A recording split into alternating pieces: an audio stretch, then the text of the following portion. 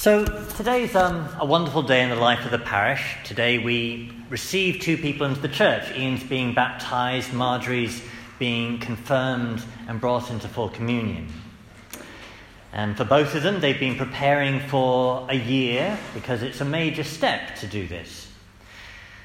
But for us who in a sense are watching, it's a good moment for us to think for ourselves what the symbolism is of our own baptism, our own confirmation. And we're doing all this on the feast of the baptism of the Lord Jesus, which gives us, in a sense, another twist to be thinking about what it's all about.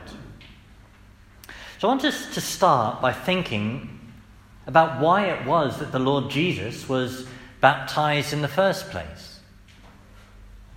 Because he didn't need to be baptized. He hadn't committed any sins. He didn't need his sins forgiven. He didn't need his sins to be washed away.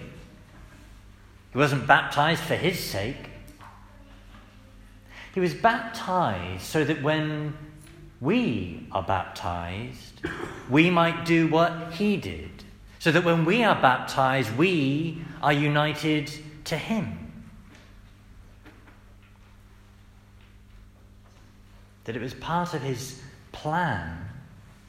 Why did he come from heaven to earth? Why did he take our flesh? Because he wanted us to be united to him.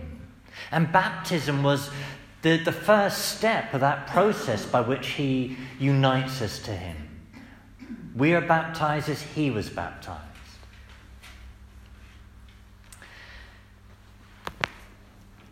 So in the Bible, St. Paul puts it this way.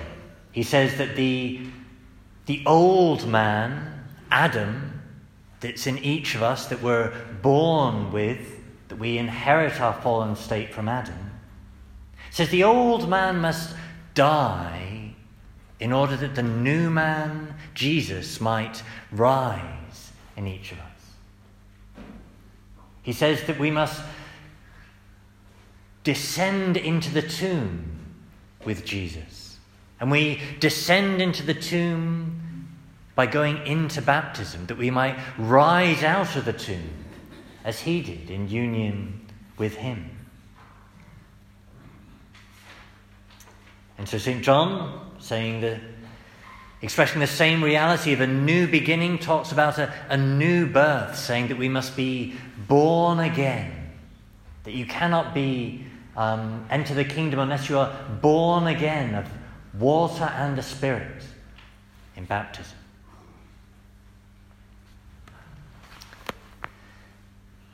So Jesus wanted Ian and Marjorie and you to be united to him.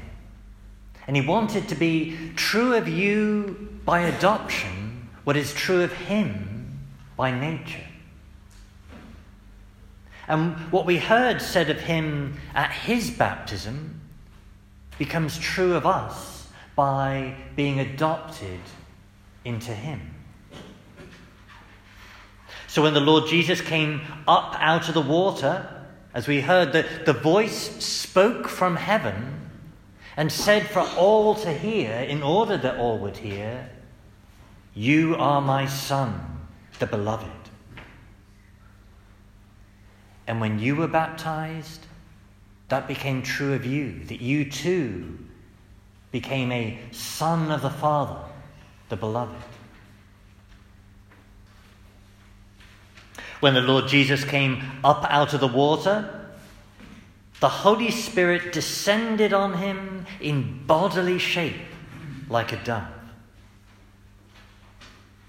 And when you were baptized, you likewise received the gift of the Spirit. And the water of the River Jordan washed the body of Jesus.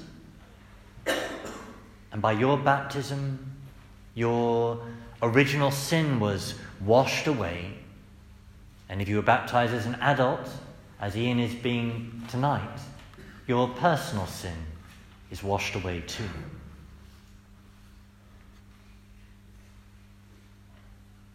But baptism isn't the end of our union with Jesus. Rather, it's about a whole beginning of our union with Jesus.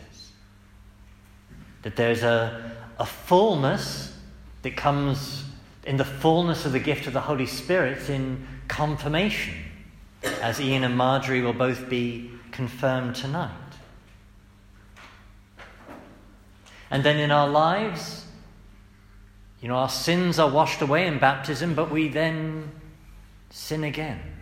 Well, we are restored to baptismal cleanliness every time we go back to confession, every time we are washed again in the sacrament of reconciliation.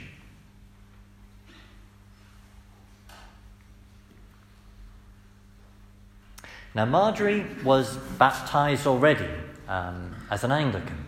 So we've symbolized that by the fact she's already wearing her baptismal garment. But what she's having tonight is, in a sense, the fullness of what she received already. That what you received in baptism was real, but there's something even more that you're going to come to tonight. And two things in particular. The fullness of the gift of the Holy Spirit in the sacrament of confirmation. But then another kind of fullness in terms of the communion with the wider church.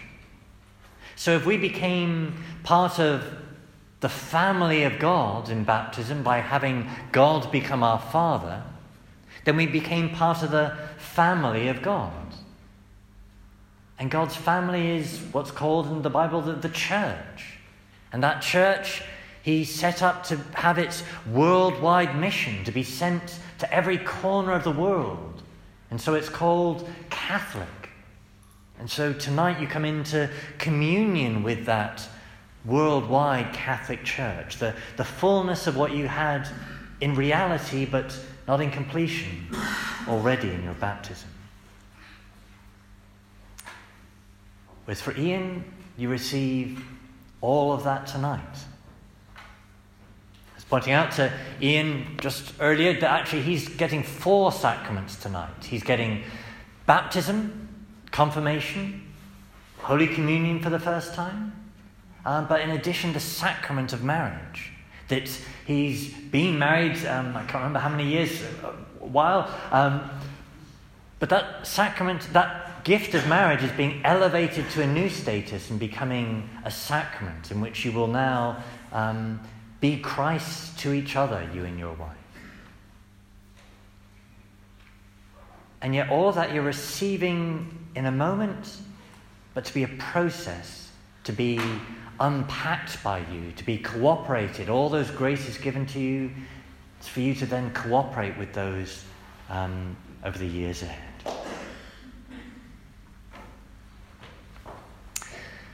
So to bring that to a conclusion for all of us, well, for us who are watching, today's a wonderful moment to remember the grace of our own baptism, remember the grace of our own confirmation, and to recall too the greatness of being part of the worldwide universal Catholic Church. And with that, today's a great moment for us to recommit ourselves to be making that real within us. So we will join Ian and Marjorie in, as they make, Ian makes his baptismal promise, we will renew that with him. And so as we say that, let's renew our resolution to live out the grace we have already received, that we might fully become ever more united to the Lord Jesus, that it may be ever more true that we are a child of God the Father.